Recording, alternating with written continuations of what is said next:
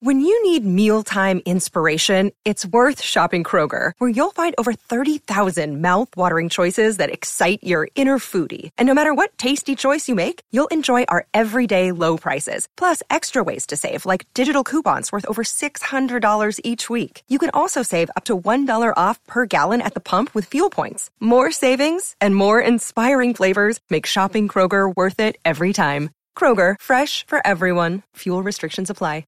Another day is here, and you're ready for it. What to wear? Check. Breakfast, lunch, and dinner? Check. Planning for what's next and how to save for it? That's where Bank of America can help. For your financial to-dos, Bank of America has experts ready to help get you closer to your goals. Get started at one of our local financial centers or 24/7 in our mobile banking app. Find a location near you at bankofamerica.com/talktous. What would you like the power to do? Mobile banking requires downloading the app and is only available for select devices. Message and data rates may apply. Bank of America NA, member FDIC. You know, guys, I got one of my favorite, I always say I got one of my favorite guys or favorite dudes or women. This is one of my favorites right here. And Jared Sullinger, because, let me tell you why. Former Celtic, let me tell you why he was one of my favorites. Because he was just like me. The big girls love that. Chicks love the last shot opportunity. Somebody give me a napkin so I can wipe my mouth.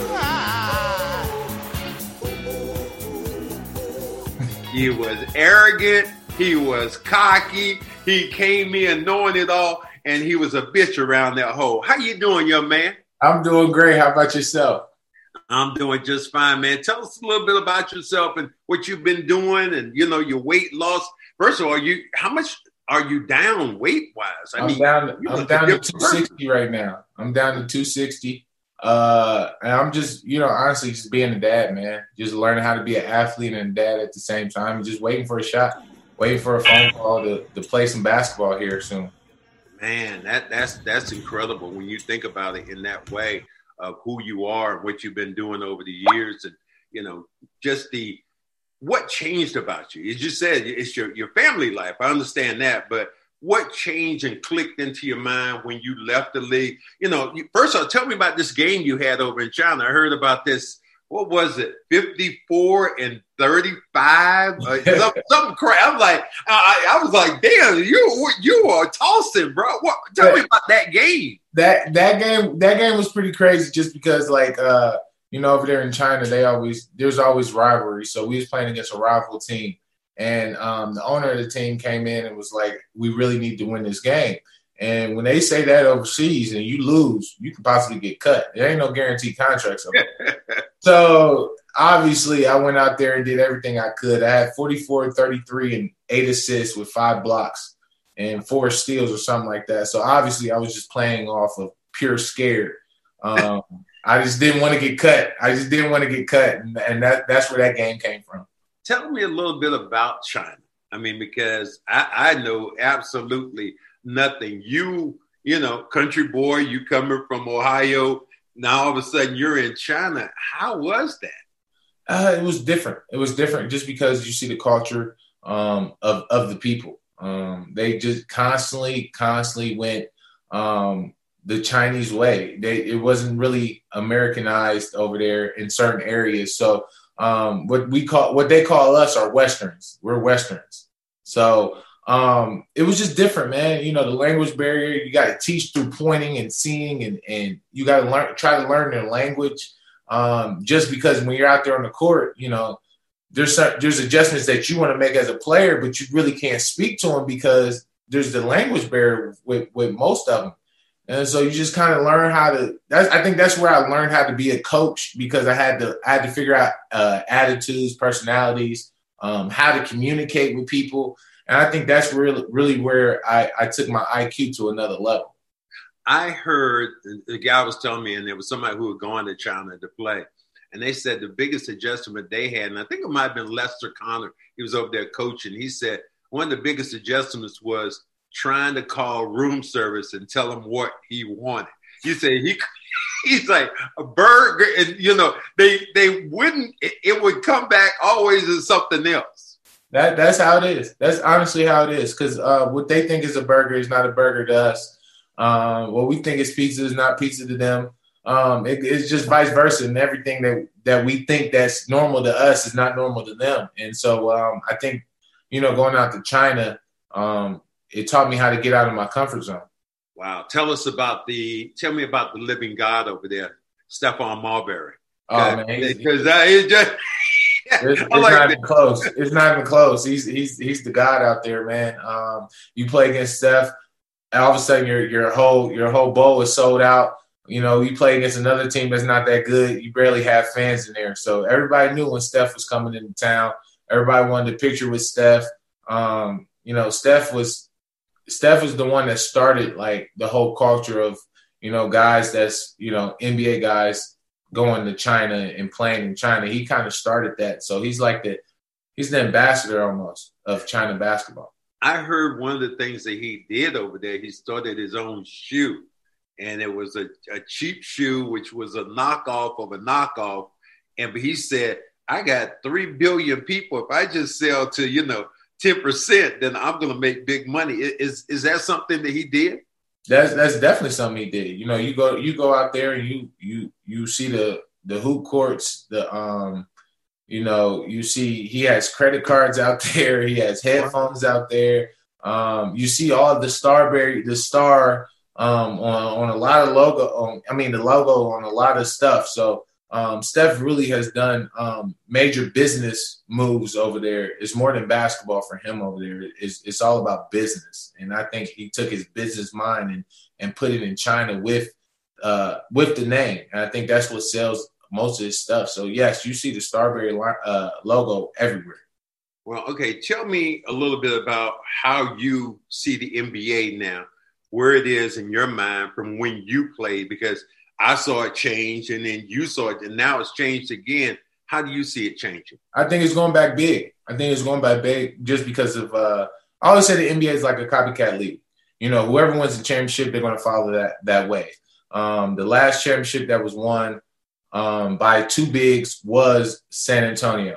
And then all of a sudden here comes the Warriors with their run, and they never played a traditional big. And then now you got after that, you had the Raptors win, and they kind of changed it a little bit just because of, they played big, but they didn't play big. They still had pieces to play small. And then you turn around, you see the Lakers of what they are today, and AD only plays the 4. So now you're going back to 2 traditional bigs, and that's the team to beat. And I just think that, I won't say traditional bigs. I would just say hybrid bigs, to the point where, Anthony Davis at 7 foot, and then you got a guy like Marcus Gasol, that's 2 bigs, and you got to be able to have that in the lineup. And I think that the game is just constantly going to change about whoever dominates the league. Whoever dominates the league that's going to be the culture change of the NBA. And I just think right now the 2 big lineups, as you can see, are starting to pop out more. Take you back to your days with the Celtics. Things you remember, things were really good. Things that you look back and say, I wish I could have changed this? There's a lot of things I wish I could change, just because I'm on the outside looking in. So that's a lot of self-isolation, self-looking in the mirror, and knowing that, there was things that I could have done that could have changed not only me, but my family's lifestyle, honestly. And I found that out at 28 years old today, as everybody keeps asking me if I'm sick because I'm so skinny due to the pandemic, and it's just, the best thing about being a Celtic is being a Celtic, if that makes any sense. There's nothing better than being a Celtic, just because all the people that stepped in front of you, yourself, Larry Bird, Bill Russell, Bob Cousy, KG, Paul Pierce, like there's so many, Kevin McHale, there's so many great Celtics that kind of fell under that umbrella, to the point where, you have a standard about yourself that you got to hold. And it's an unfair standard, but it's the Celtic standard. One of those things I look back on, and I constantly, I've told this story probably maybe 12, 13, 14 times on my podcast. I said, Eric Sullinger used to just talk shit to me all the time. And you ain't do this, you ain't do that. You know what I mean? I remember one time you told me, I'm going to talk about you so bad, you're going to want to fight me. I'm like, dude, I'm not going to fight you. But the story that went on was the summer that you left and you came back and you saw me the first day of practice and you're going, I got a newfound respect for you. I'm like, why? You said, I talked to Moses Malone and I asked him, what about cornbread? Motherfucker. I tell that story. And can you tell me a little bit about that story and why you were on my ass like that? I love it. I think because you started it. You was on my ass first, I think. And so ever since then, it was like that love-hate relationship that we always had. And so, you know, as we was going around in the NBA, you seen all the former players, and, you know, we always talk about Lonnie Shelton. That was like our go-to conversation, Lonnie Shelton. So, like, we go around every NBA team, and we ask all the former players, what about Lonnie Shelton? So, for the first time, when I seen Moses for the first time, I decided to ask about you. And instead of Lonnie Shelton. And he told me, he said, cornbread was a motherfucker. And I was like, what do you mean? He was like, he was the guy that you just did not mess with, because if you hit the switch, you was in trouble. And that's when I found respect for you, because I was just like, if Moses Malone is saying that, then I'm pretty sure that a lot of more people will say that as well. So I didn't need to go searching for cornbread anymore. I knew who cornbread was. That was one of those stories. Everybody kind of, he said, what? I said, yeah, he was talking about Moses, and Moses said this, and the way you said it was like you were mumbling. I was like, man, I said, but that was my guy. What did you learn from Moses when you played him? Because you had him in a camp, and you had John Lucas also during the summer camp. What did you learn from those guys? John, I think the biggest thing with John, he's so old school to the point where it was just like, I'm at home. You know, my dad's an old school coach. You know how he is. Everything got to be done this way. There's no variations to the work. And I think that's what John Lucas really introduced to me, like going back into that old school grind where, you know, the only thing you can focus on is basketball. And I think that's what John did. And then Moses always used to tell me, just rebound. That's what he did. Just rebound. And he said that will get you on the floor. And sure enough, I think that year I came back, I was out the lineup and we wasn't rebounding well. And one thing I can do, and I can always do, is rebound. So that's what got me back into the lineup. And, you know, I miss Moses all the time. You know, it was tragic how he passed, but the little bits and pieces that he gave me was very powerful. The thing I really liked about your game was the nasty nature about you. And what I mean about that is Eric Sullinger have no friends. And that is one of the things I like. I see guys now, oh, yo, that's my boy. I remember your father saying, he said there was a play that you guys had when he was coaching you, and somebody would do something and he would nod at you and you would nod at him. And that meant somebody's going to get elbowed in the mouth. And I said, this dude was just, the nasty nature of your game to me was what drew me to you, because you didn't have friends. Mm-mm. Not when you're inside the lines, you're not friends. I'll give you a perfect example. We was playing against the Warriors when we broke their win streak at home. And me and Draymond get to talking. And me and Draymond is like the best of friends. And so we get to talking. And we're going back and forth. And Tony Brothers steps in and is like, hey, do I need to tee you up? And we immediately both did the same thing. No, that's my friend. Like, and then as soon as Tony left, we went right back to chirping again. Yeah. And I just think that's just the nature of basketball. You know what I'm saying? Like, I'm not going to try to intentionally hurt you, but if you're trying to take what's mine, then I have to put some force behind that. I'm going to give you some names and give me a quick burst, just something. KG. Crazy.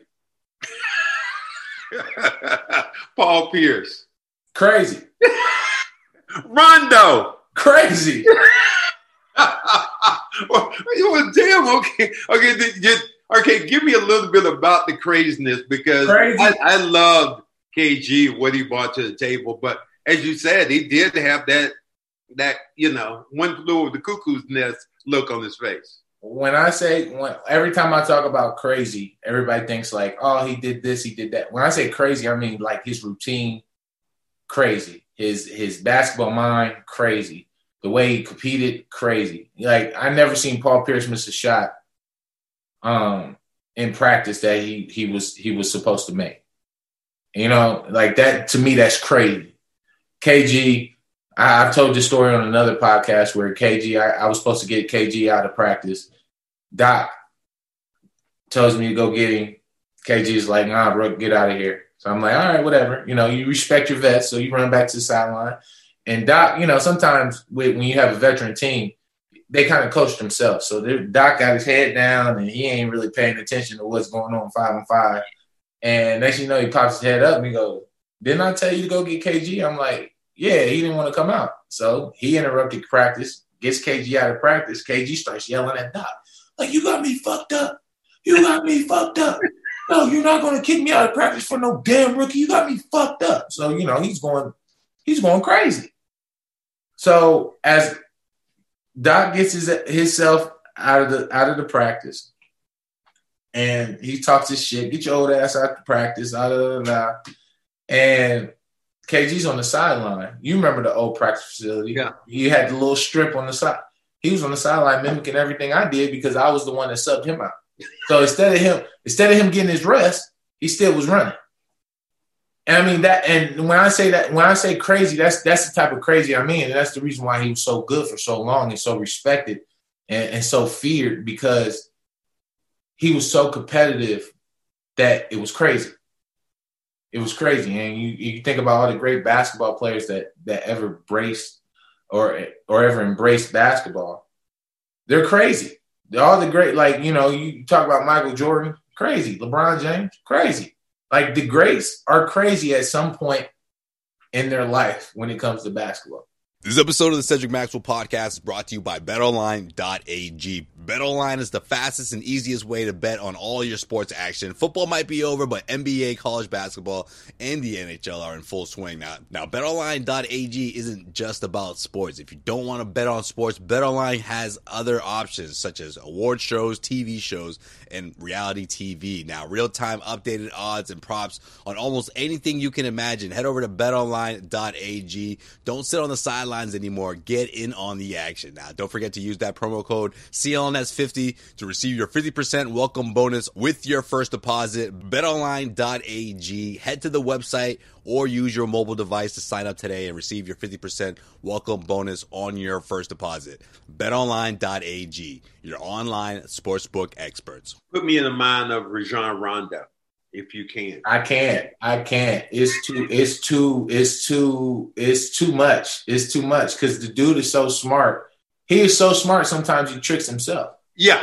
I always said about Rondo, how do I put that? The dumbest smart person that I know, because he knew so much that, as you said, he would get in his own damn way because he wanted to prove a damn point.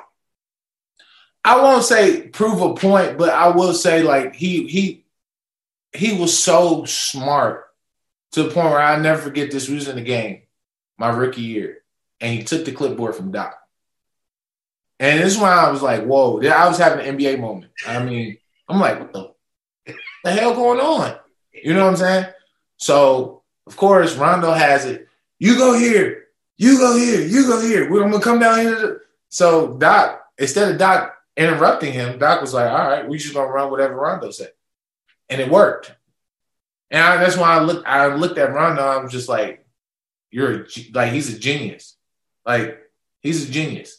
Does his genius as a basketball player, does that translate to him being a coach?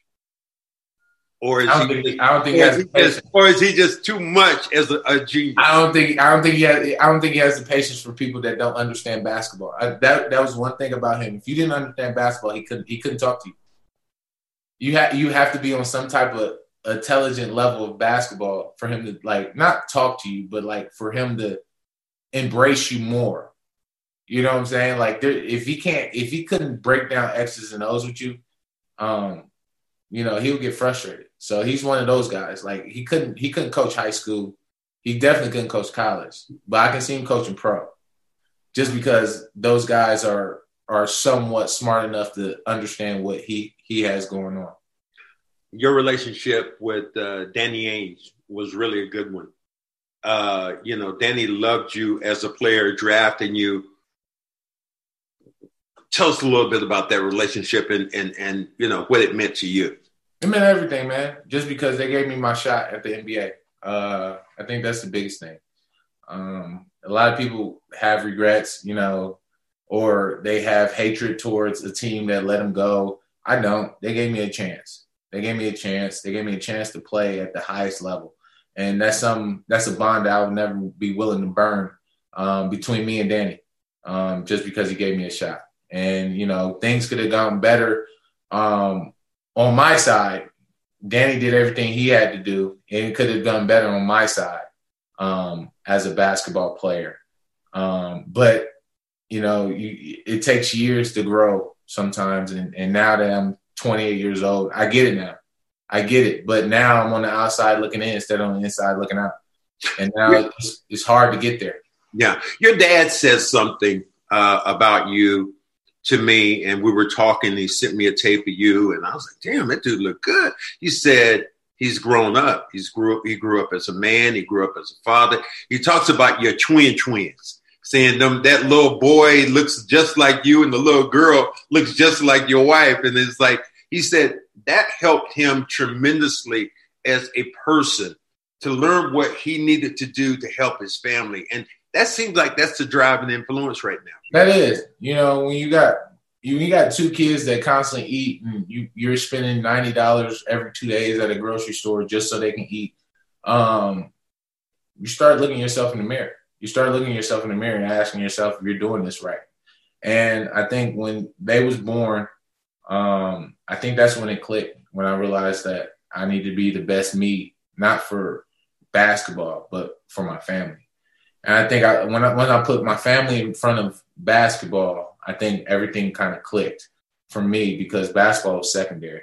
It's just something I do. But at the end of the day, my full-time job is to be a dad and to make sure that my kids have whatever they need, going through their life. I'm gonna delve in your mind in 1 second. Hold on. Alexa, turn the alarm off. That alarm was bothering this shit out of me. You're really going off. All right, I'm gonna delve in your mind a little bit, man. Give me your Mount Rushmore of sports because you're a younger guy. So you got 4 people, girls, got whatever. Doesn't have to be all about basketball. But in your mind, your Mount Rushmore of sports. Wow. Of sports. Of sports. Wow. Oh, wow.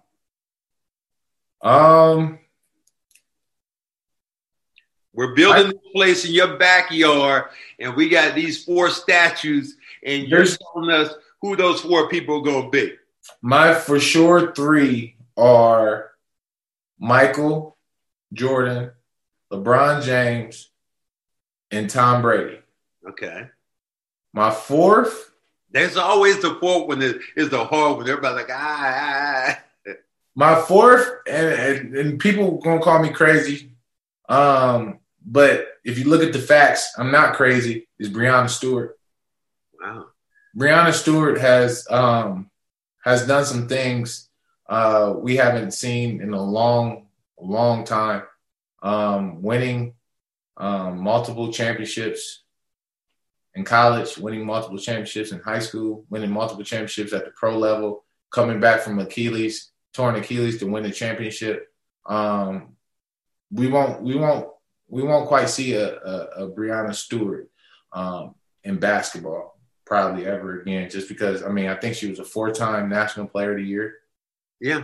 I think she won 4 national championships or something like that. I don't know. You can't, that right there, you can't take away from her GOATness.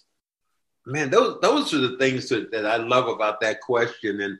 And I asked that question to a couple of people. Mine were a little bit different than yours. I had Muhammad Ali.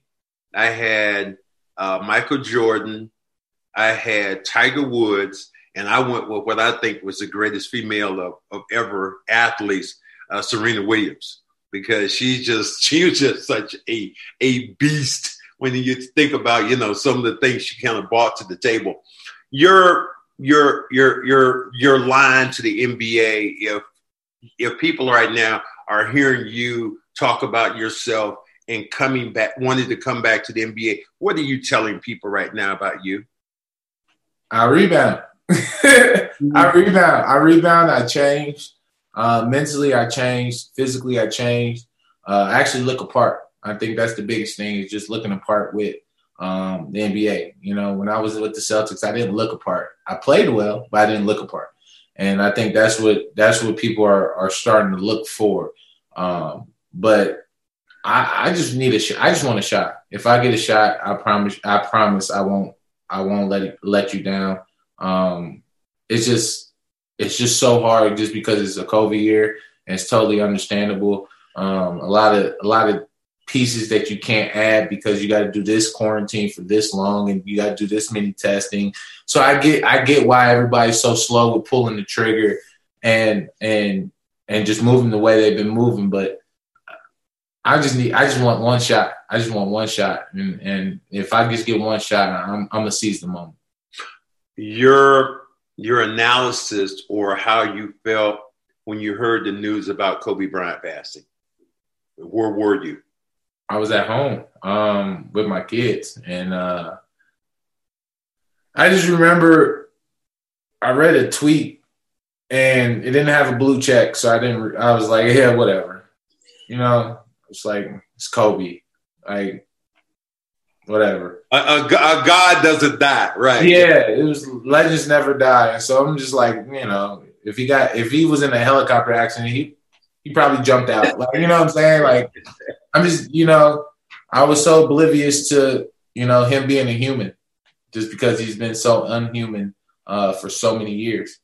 And I just remember I was at home and I seen that tweet, and then next thing you know, here come TMZ with a tweet.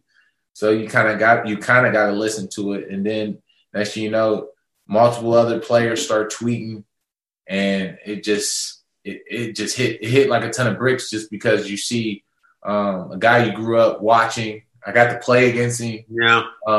He was like a hero. The reason why we did some of the people that do fadeaways today is not because of Mike, it's because of Kobe. And even though Mike's the originator, Kobe's the master. So that's what everybody thinks, and we miss him. Everybody misses him. It was a tough blow on the basketball community because of everything he was going to do for women's basketball. Women's basketball was about to blow up bigger than ever with Kobe because he was just pouring his blood, sweat, and tears into it. And he was looking for a bigger and better generation. Yeah, one of the things you bring that together because and it was just like me, because you're a father and his daughter died with him, it even hit me more so thinking about, Kobe passed, but just his daughter, because as a father, all you're trying to do is protect your child. So that's how it resonated even more so to me. Yeah. All those people that was on that plane, it just hurts. It hurts just because it was preventable. I think that's the biggest thing that if it's something that we could not prevent, if it was just like something that came down in the air and something like that's something that you can find answers with. But when it's something that's preventable, you really don't have no answers. You can't find no answers to really solve that question. Well, dude, you are off the clock now, man. And thank you for coming on with me again. You still one of my faves of all time. You know what you and I be saying right now. But yeah, I already know. We won't let the N words go right now. But you're still my boy, and thank you for being on with me. And if there's anything that I pray for right now is you get another shot and another opportunity, because I think you deserve it. I think this league now is diluted with some of the players, and your skill set fits perfectly with some of the things that teams need in this league now. Appreciate it. I'm gonna keep working. Whether it's not this year, I'm definitely gonna be here still working next year. All right, my brother. We'll holler at you. We'll talk to you later. Thanks. I appreciate you. All right, later.